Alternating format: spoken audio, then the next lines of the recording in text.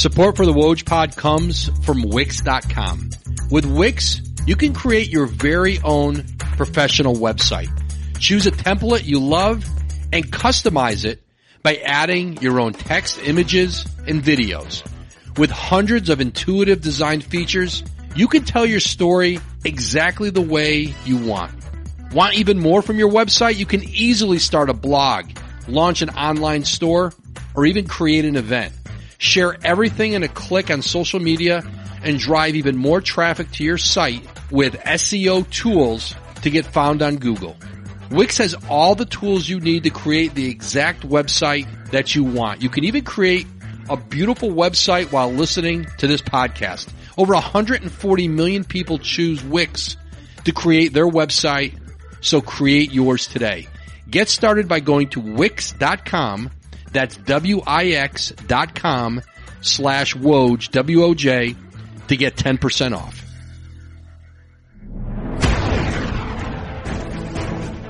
Hey everyone, welcome into another edition of the Woj Pod here in rainy Los Angeles with Utah Jazz forward Joe Ingles. Stay with us.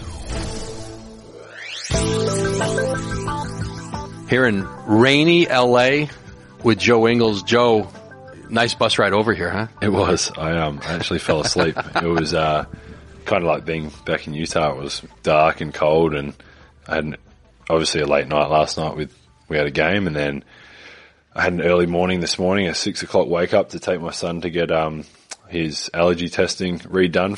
He had it last year and he's allergic to peanuts, so we had the retest this year and he's still allergic to peanuts. So I had a big game last night, hit a big shot. I'm getting a reprieve on that 6 a.m. wake up call. It's not happening. No. In your house. I wanted to go. I know you did. Yeah. You know, I'm very active with my children. So my wife, Renee, actually did sleep in and get up at whatever time and go to practice but it was cool. I love doing that kind of stuff, and it makes me feel a bit more normal. So yeah, it's raining for like 4 days straight in LA. I think right in through your game on Wednesday. It might clear up Thursday, so you'll miss the sun. Perfect. Then we go back to Salt Lake to the snow.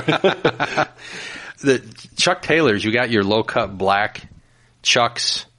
I had assumed you get them part of your Nike deal, but the idea of like going on the website and just, cause like what you guys do, right, is if you want shoes, you just go in, you log in, you get sent what you want. Yeah. But that's too much work for you, so you just go. Yeah. What do you it's do? Basically the same as Nike.com, except we have a password and a allowance basically, and you click on whatever you want to click on and it comes to your doorstep.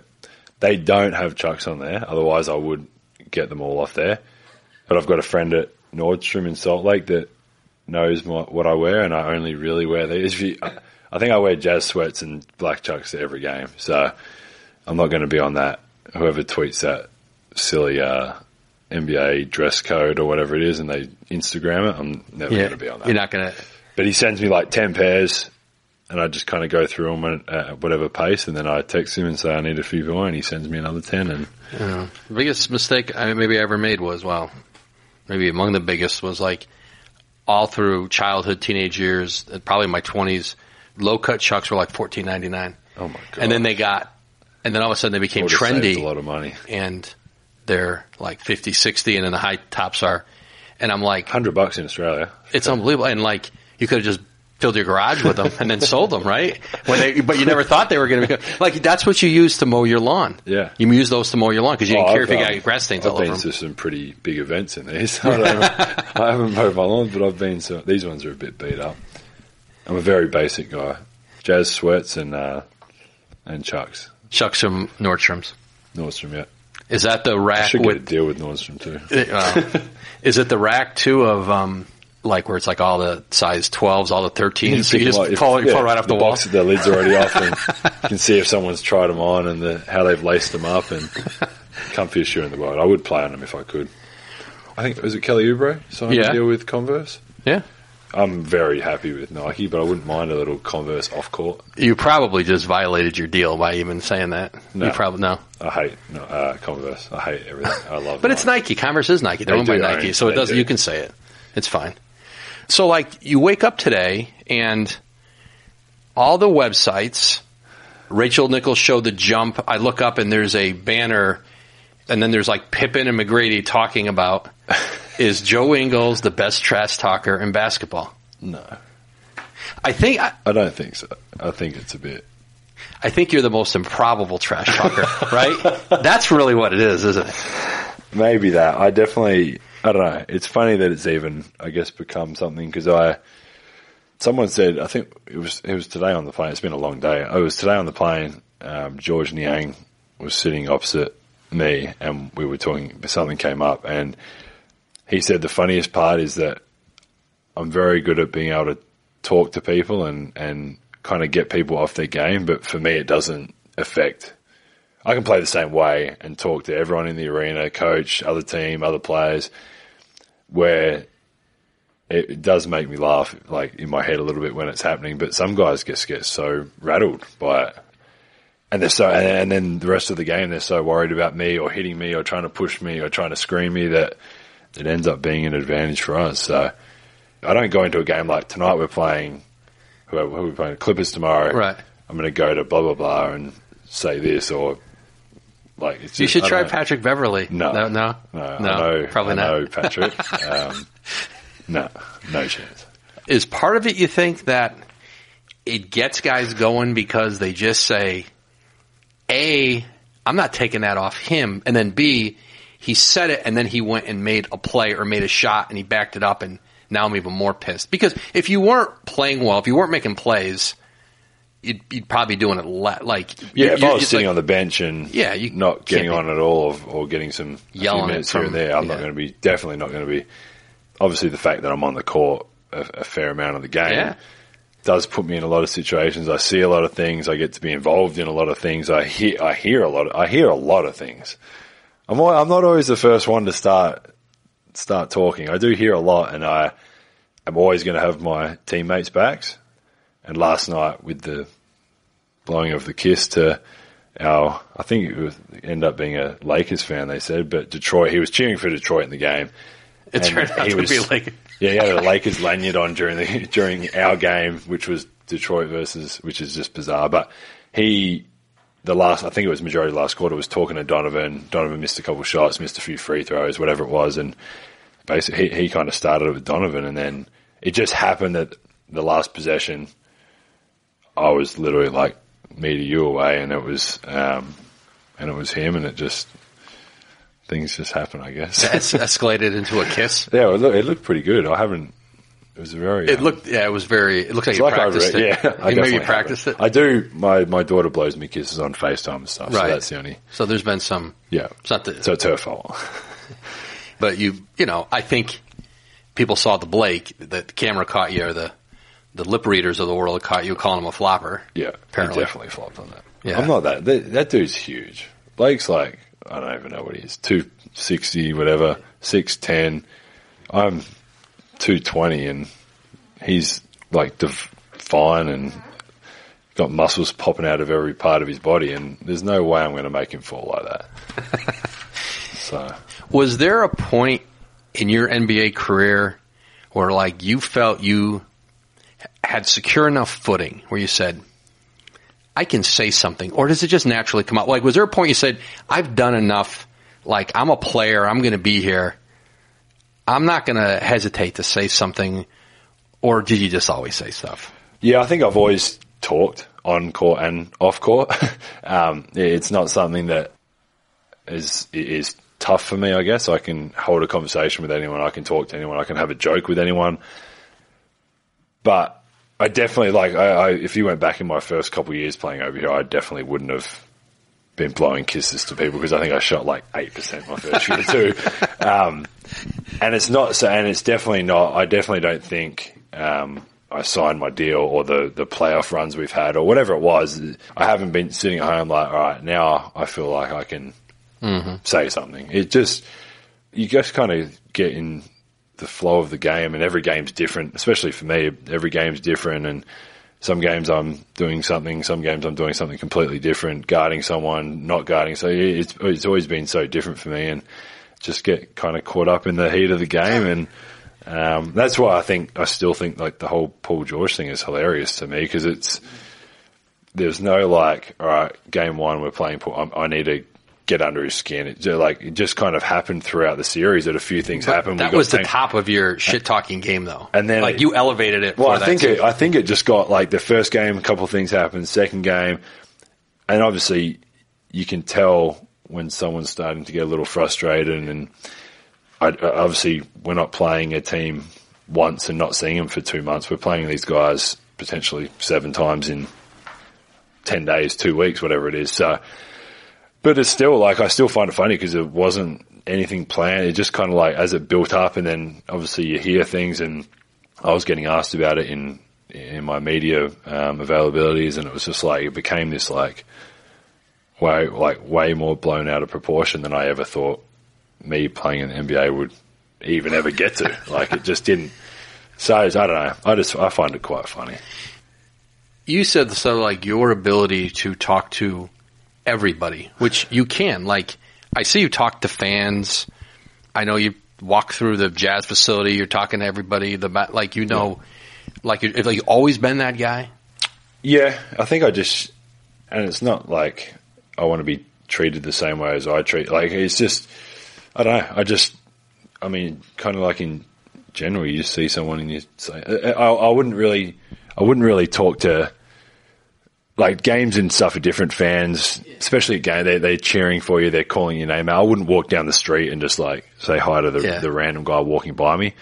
But everyone in our facility, when I try and walk past them or walk past someone, I try and say hello or make eye or give them a wave or something. I think just being general, like just a bit of courtesy, but nothing. Yeah, I don't know. I guess I have more than I would have probably thought. I think over the last like 5-10 years, when you grow up a bit and you have some life experiences, and you just, I don't know, it's just, I guess it's just normal to me, really. Is part of it too, you never expected this. You dreamed it. You dreamed of having a career here, that you sort of treat every day like, I'm going to have fun with this today. 'Cause this is, you still sometimes feel like it's a little found money for you, right? I still, to this day, and obviously I feel very comfortable in the NBA with the Jazz. I feel safe. I feel all of those things with the organization, but I still, like, I'm walking into, like, I think the best facility and practice facility in the league every day.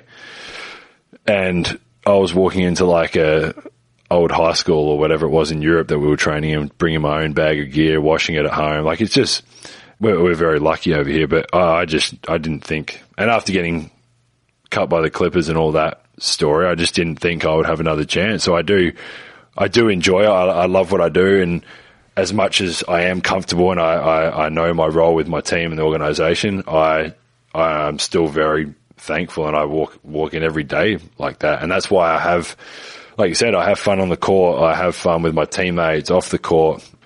I think most of the guys within our organization would say I try and make most of our events, or just try and make it fun. And like you said, I didn't know if I'd be here a year or half the year, or now going on 5-6 years. Today's episode of the Woj Pod is brought to you by 23andMe. We now live in a world where we have access to data that gives us more personal insights on who we are, from how well we sleep to how many steps we take per day. Shouldn't our health resolutions be customized too? 23andMe allows you to go beyond ancestry to access more personalized insights based on your DNA, from your health predispositions to your lifestyle choices. With 23andMe Health plus Ancestry Kit, you can get over 125 reports on your health traits, ancestry, and more. What will your DNA help to discover about yourself? Buy your 23andMe Health plus Ancestry Kit today at 23andme.com/Woj. That's the number 23andme.com/Woj. Again, that's 23andme.com/Woj. Was there a point for you where, like, you sensed your opponents starting to treat you differently? Because I'm sure when you first showed up, like, you know, you don't look the part to people. Some people just, I thought I looked good today. I know you look, yeah. But, like, you know, like, and maybe that, and part of it, like, I think fans see, hey, that's me out there. Like that's me playing at the Y. Now they think that. Now they're not. But that's a very regular Twitter people. mention, I'm sure everybody thinks they can beat you one. There's a lot of guys. I'll beat you one. Yeah, I'd bust your ass if you were at the Salt Lake Community Center. Yeah. Like I know I don't look like, but come on, let's be real. But I did just score 25 on the Thunder yesterday. Yeah, it's not. I get what you're saying. I don't look. I've got receding hairline. I'm slow, and I'm probably not the most jacked up with abs and all that. But I'm still going to beat you 1-on-1. Let's be real. Let's just settle down. Twitter's great because people can say whatever they want and they can feel like they're the biggest hero, or they can just be a great fan or whatever. But just settle down. Really, it's ridiculous.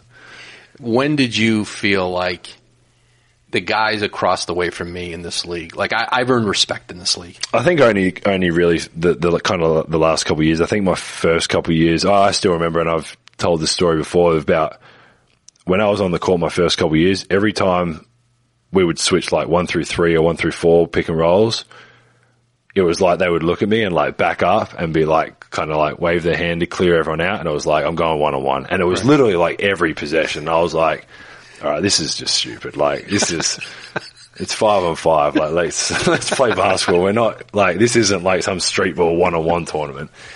And that was a part of me, sitting down with Coach Q and just being what do I need to do to stay on the court? And it was obviously defensively do what I need to do and help the team offensively, and finding ways defensively to control my man and stay in front of him. And I was able to do that. And then I think the last couple of years, and I've noticed it more offensively than defensively with, the first few years I would get a ton of wide open shots. I would get pick and roll. They would go under every time. And it was kind of difficult because when teams keep going under, it's harder than you think. And, last year I didn't get as many open looks. I felt like someone was always really close to me. So I figured out I was able to penetrate more, and people were going over on all my pick and rolls. So it's I can get down the lane. Now I've got to work out how to finish and do all that. And this year even, I feel like it's been even more. There's been games where I've had someone touching me, and we do it with the Warriors, the way we play them. And it's I know why Steph and these guys get frustrated because it's really annoying. And it's taken me out. It's taken me, whatever we've played now, 40-something games to really kind of figure out how I can still be effective offensively without having so much space and time. And those teams this year, they top block me on every pick and roll and every pin down. Whenever I'm in that one corner, they sit right on top of me and don't let me use it at all. So I think the last couple of years has been more eye-opening, and it's obviously made me better too, because I've had to look at different ways to get open and be effective playing through all the content. It makes you, I've told a lot of people this back home, it makes you respect those superstars, that the amount of pressure and defensive pressure and stuff they get, and they're still able to what James Harden does, these guys scoring 40, 50 points a night. Before I came over here, I was well, yeah, he has the ball and he shoots 35 shots, of course. But when you get in at the physical and the what teams do defensively, it's really impressive. So it's definitely opened my eyes to obviously how good some talented players are, but also different ways for me to get open and still be effective. Joe, how much do you think about how much circumstance impacted your career, the success you had? When you think of the opportunity that came, you got cut by the Clippers and you get signed by the Jazz, and when you came in, the group you're playing with, the coach you're playing for, the organization, all the factors that allowed you to get the opportunity and then take advantage and then be given, you earned more opportunity, and then you become, a player who signs a contract, 4-year, $50 million plus that you would not have imagined probably. I think your first offer to pro basketball was $12,000 when you were 17, right? 2 years. Yeah. 24. But do you think sometimes if I had Mark Bartelstein called me and said, hey, we got an offer to go to, I don't know, name 10 other teams. Yeah. I could have just been out of the league. Easily. Yeah. And I still, the year I finished in Barcelona, was a free agent, I had an offer from Memphis, and I had a 2-year with the first year guaranteed. I think the second year was a team option, and Mark was like, "No, you're not having a team option. Not having." And that was really the only reason I didn't end up going there, was because of the team option thing. Which, if I had pushed him more, or maybe they'd signed me to offered a 1 year, like who knows what it could have been. If I'd gone there, that might have been my one opportunity, and I might, like you said, I might have played great. Who knows? I might have played horrible and been back in Europe. And I think like a lot of credit does go to Mark for that, for trying to figure out the right, like the style that had to get me over here, the style I'd played for my whole life is very unique, I think. And there wasn't 30 teams chasing after me. There was really one, really. I went to the Clippers. I still think I should have made that team. Jared Cunningham is the player, right? They kept over you? Yeah, it was me and him. They only brought me and him into training camp, so it was me or him. They chose him. I still think and obviously it looks a bit sillier now kind of thing, I guess, because of the way I'm playing and the way I feel like I could have helped that team. But I wasn't the player I am today back then either. So, but again, it's all worked out unreal for me. And when I got the call from Mark about the Jazz, I did know Q a little bit from being in Europe, and just he was in Cheska when I was in Barcelona. And in my head and in Mark's head, I think knowing he had been there and understanding European basketball and that different style, we thought it would be a really good fit, and I couldn't have asked for anything better, to be honest. What's the benefit for you to have a coach, Quinn Snyder? And it's funny, Quinn was really interesting because I remember talking to him before he left. I mean, he took a big chance. He was with the Lakers. Yeah. Right? He was with the Lakers and left.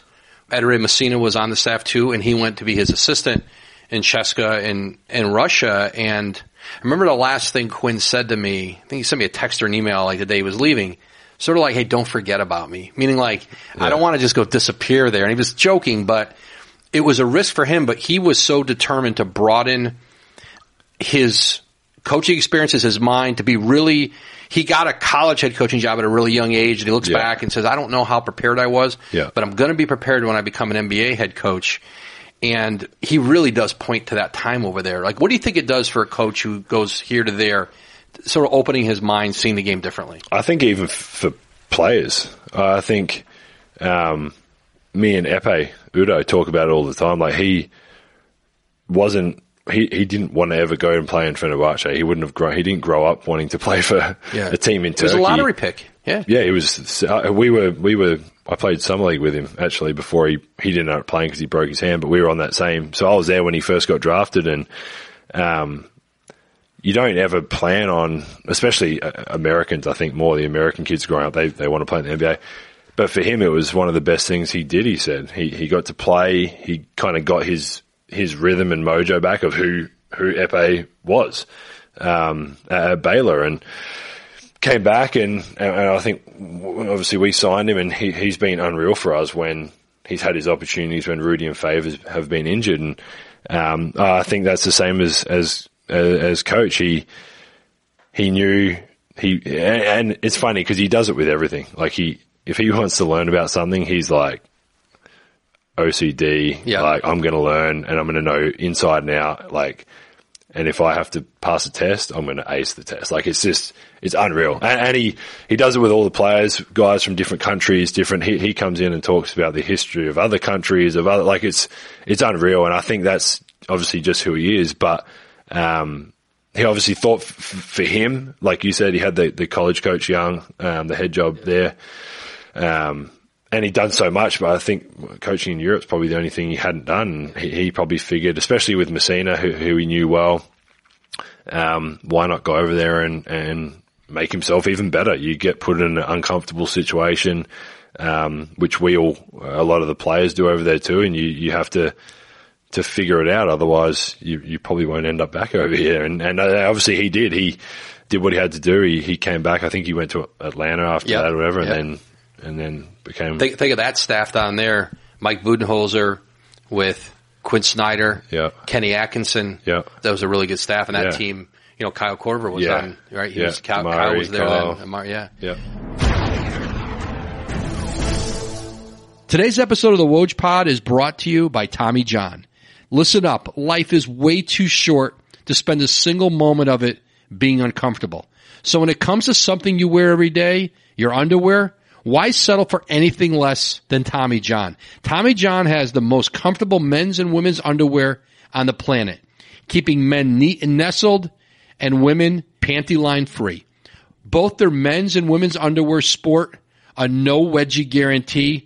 I wish I had a no wedgie guarantee growing up, but I'll get one with Tommy John. Comfortable stay put waistbands and a range of fabrics that are luxuriously soft and designed to move with you, not against you. That means there's no bunching and no riding up. Plus, Tommy John has a life-changing women's line, luxurious, hibernation-approved loungewear for men and women. And their latest innovation, the first ever Stay Tucked dress shirt for men. Tommy John is so confident in their underwear that if you don't love your first pair, you can get a full refund with their best pair you'll ever wear or its free guarantee. So what have you got to lose? Before you spend another dime on multi-pack underwear, remember there's a better way to stay comfortable. Tommy John, no adjustment needed. Hurry to TommyJohn.com/Woj now for 20% off your first order. That's TommyJohn.com/Woj for 20% off. That's TommyJohn.com. The Jazz, like you kind of talked about it, like you wouldn't have fit everywhere. No. And you're in a lot of ways an unorthodox player. There's not many like you. I don't know if there's any, you think of comparables. But the Jazz are in a lot of ways, it's an unorthodox team. Like it's built differently and yet, but it works, right? Like, it does. And to have a coach in Quinn who is who has this vast mind and imagination and creativity and a front office and Dennis Lindsay, and it's been built differently. It has. And obviously I don't know how it was before I got there, but me and Coach came at the same time. So I saw basically the change from kind of the day he got there and what he was trying to do. And it wasn't going to be overnight success. He told the players, I still remember in meetings that we would, in practice, we were practicing like crazy the day before the game, the day of the game. Shoot-arounds were so long, and it was not that we weren't trying to win every game, but there was a process behind trying to get good habits and trying to be obviously good individual players, but then bringing it all together as a group. And like you said, his mind to put every player that the 5 years I've been here, every player that has been within our team has their own kind of like little package of, like I've got my own little package of sets, and he makes everyone feel so comfortable in whatever we're running because it's kind of designated for you. I'm going to be on whatever it is. If it's a pick and roll, he's going to make sure I can come back to my left hand, and people know I want to go left, and we still manage to figure out ways for me to get left. So it's just been something that he's unreal. I've only probably recently, like I said a couple of weeks ago, he's the best coach I've ever had. Not only for me personally, but just being around a team. The confidence he gives guys 1 through 15 is something I've never seen in a coach. And I've had good coaches, don't get me wrong. I wouldn't ever bag one of my coaches because I've liked all of them in different ways. You played for David Blatt with Maccabi for a year? Yeah, I said Quinn Snyder was the best coach I've ever had. I was just listing some others you had. I have Brett Brown's also, as he's on TV in the background. He's also right up there. He was one of the ones that really got me playing to where I thought I could actually help a team instead of just being on a roster. So that was the first time I ever saw you play was 2008 Olympics, right? Yeah, I went Beijing. Beijing, yeah. I didn't play too much. I played in the last game. The last game you got in at the end against the U.S. And you had a great garbage time fourth quarter against them, didn't you? 11 points, 4 for 4 from the field. CP was talking a bunch of smack to me. I was like, dude, I'm 19 years old and haven't played all the time. I'm just happy to be out here. And he was like, you guys suck. I'm like, all right, Chris. Which was funny because then I ended up being kind of teammates with him a little bit later and still talk to him now. So he's one of the great trash talk. Like he's up there. He's He's aggressive though. Yeah. I don't think I'm that. He's aggressive, but he definitely doesn't stop talking. Well, there's few competitors like him. That Olympic at that time too, 2008 in the Olympics, and I remember still one of the great things I've ever seen in sports was Yao Ming, the first game against the U.S. He was literally dragging that leg up and down the court. He shouldn't have been playing. I did a pod with him a couple of years ago, and we talked about that. And I mean, he had one of his fractures. There's no way he should have been back that soon, but he felt I got to carry that flag into the stadium. It was this burden, and I've got to be out on the court and play. And especially in China, he just felt like he had to. And I remember he hit like a top of the key or 18, like a 17, 18 foot jumper right at the top. But I don't think I ever heard a crowd. And American players, like the USA players, like appreciated what he was doing. And listen, he made a lot of people a lot of money. He opened up the doors there for everyone to do sneaker deals. But that Olympics was interesting because that was, obviously, Kobe was back there, LeBron, like, I think you would know, like, it's changed and you played them since then. I think there was some fear playing against them that was there in those games because of that team. It was a hungry team. Yeah. But by the time you played them again, you guys are competing with them, and it's been different the last couple of I think as well, a part of that, especially for our team, I can't speak for other national teams, but ours is also the fact that when we were in Beijing, we had Bogut. I think it was maybe Paddy had just cracked the NBA, Paddy Mills. No, he was still at college in Beijing, I'm pretty sure. I think we only had Bogut as an NBA player. Yeah. Maybe Paddy was at St. Mary's. Paddy was at St. Mary's still. I was playing in the NBL. Like, we were majority NBL players, a couple Europeans, and Bogut and maybe someone else from the NBA. Where now we've got, like, if you look at our team coming up now, we've got 8, 9, 10 guys that are going to be playing in the NBA. And I think for us, a part of that back in, like, I'm 20 years old in Beijing. Hell yeah, I'm scared of Kobe and LeBron. Like, I've never seen these guys in person before. And now, not that it doesn't change the fact, but the fact that we played against them daily now and weekly, and we get to challenge ourselves against different players, and obviously a lot of the guys that will end up playing, and you beat their teams, you beat them in a playoff series, individual, you have a good performance against, so you feel that confidence. And I think for us, we've got 8, 9, 10 NBA players. It's like, well, this is normal to us now. Where back then it was like, it was so foreign, apart from maybe Bogut, whoever that was over here, that now you go out there and it's like, well, we do this 8 months a year. Right. This is normal. And I think for our team, that's been huge for the confidence of our team to just be like, well, this is what we do, and we feel like we can compete with them. It would be nice to get Ben Simmons to play on that team, right? Yeah, it would be nice. Ben, Dante, hasn't really played, Jonah, Bolden. It'll be, but obviously Ben's would be a huge inclusion if he decides to play. When you signed your extension, Joe, it was right before free agency. It was early. I should say it was before Gordon Hayward made his decision. Yeah. And you and Gordon share an agent, but you didn't know what he was going to do. No. You kept asking me, and I'm like, you're his friend. You're asking me. I don't know, right? I was trying to get any inside possible. Yeah. But you did your extension, and the thought was, you're hopeful he would stay, and then you were going to build. And Donovan Mitchell had just been drafted. Yeah. I think everybody hoped he was going to be really good. I still don't think at that time anybody imagined like what was going to come so quickly. Yeah. When Gordon left and went to Boston, and there was a natural just sort of like, it was deflating. It was deflating because you were about to make a case. You were going to, and I know that the case that Dennis Lindsay and Quinn were trying to make to him in those meetings were, we have the team. We're going to be the team that eventually upends Golden State. I mean, we're not probably good enough this year, next year, but we look at the age of our players. We think Donovan's really, really good. That's why we moved up to get him. Yeah.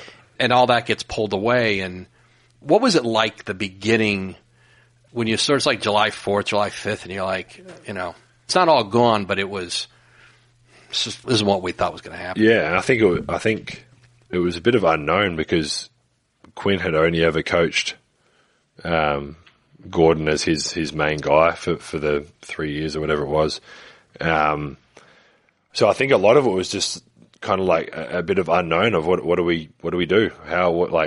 He was the guy shooting 20 shots a game for us and was an all-star and all that. So for us, it was a little bit like, all right, well, where do we go? What's our identity, I guess? And I think for us it was always defensively, but offensively it was like, this is our main guy. We were throwing the ball to him every possession.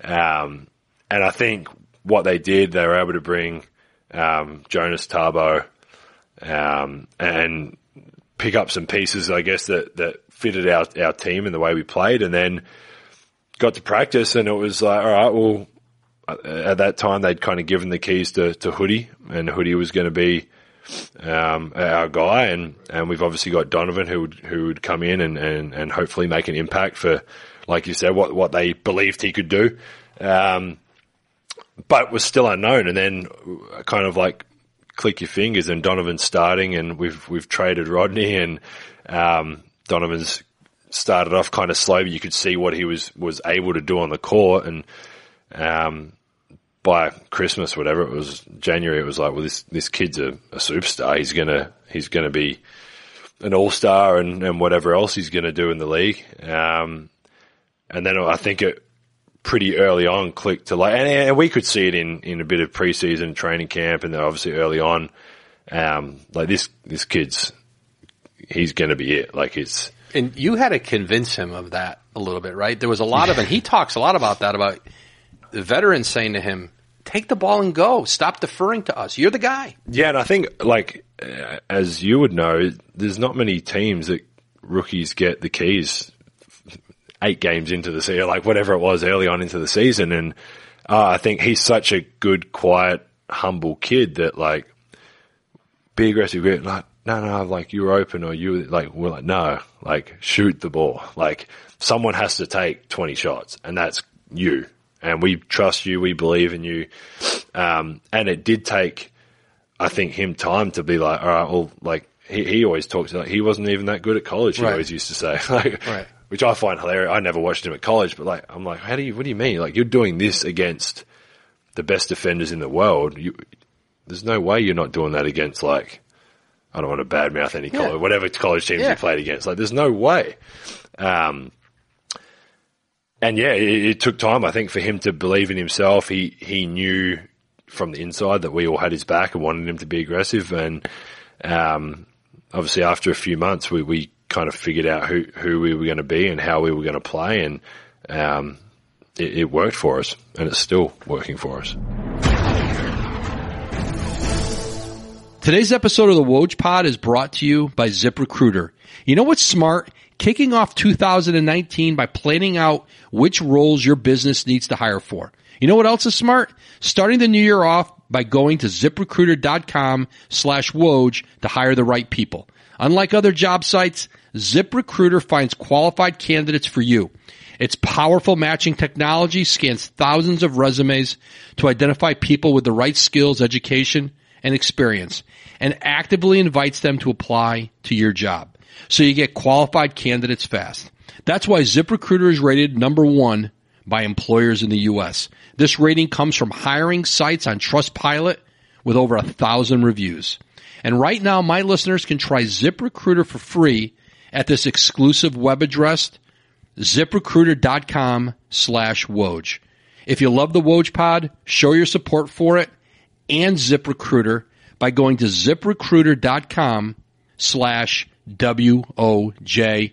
That's ZipRecruiter.com/Woj. ZipRecruiter, the smartest way to hire. This year, when you guys struggled early, you know, partly you've had a really difficult schedule. You have this opening night where you guys take the Warriors to, you know, you lose at the buzzer and Jonas. Yeah, Jonas of all people, right? You know, Jonas Jerebko tipping at the buzzer. But like, I think everybody walked out of the arena that night going, wow, the Jazz, like, they're picking right back up from where they were. And as it turned out, you were not picking back up. It became a struggle to sort of get your traction back on your... And I think that was our first... We beat Sacramento by 20 in the first game in Sacramento. And obviously they were going to be a lot better than what they were. So it was a good win. And then, we lose on the buzzer to the Warriors. So you feel... I think from the outside, they felt like it was like we're back, like we're going to win 60 games and it's just going to be easy and we're just going to do what we did. And I've said this a bunch. Like, it's funny that how quickly people forget. Like, Sacramento were what we were 5 years ago. A lot of young guys, they've stuck together, they've worked hard, they've put some veterans there, they've got a good coach, and they've built their program into what it is now. They're a really good young team. They're going to still have some ups and downs, but they're on the way up. And all it takes is one other piece or some more development, whatever it is. And for us, it was we couldn't get in a rhythm. We would play great in a game, and then we would play horrible. And like the Dallas game still stands out. We lost by 50 to Dallas in Dallas, and we just couldn't. We weren't the team, obviously, who we wanted to be, but we just couldn't find that rhythm of that chemistry. Like, it just didn't feel the same. Guys had no different intentions. No one was playing differently. No one was being selfish. It just didn't. And I think a part of that too is other teams, like we went to the second round, like other teams were targeting us. We weren't the Jazz of 4 years ago, where it was not that it was a walkover, but teams thought they would come in. We'd always play hard and we'd always compete, but we were losing a lot of games. So we've had a target on our back the last couple of years, and I think just all of that. I think Donovan took him time to. Like, you're number one on the scouting report now. People were figuring you out last year. Now you're like, it's like Utah Jazz, Donovan Mitchell. You see it on TV, you see it, other teams are thinking it. And so we've all worked, extremely hard behind the scenes to get this back to obviously we're just above 500 now, but, back on track where we feel like how we should be playing. And the West now is, you keep waiting for Golden State to just run off their 10 in a row, 11, 12, and create distance. And that maybe they still will, but they haven't yet. And Denver's there, and the clock, and all of a sudden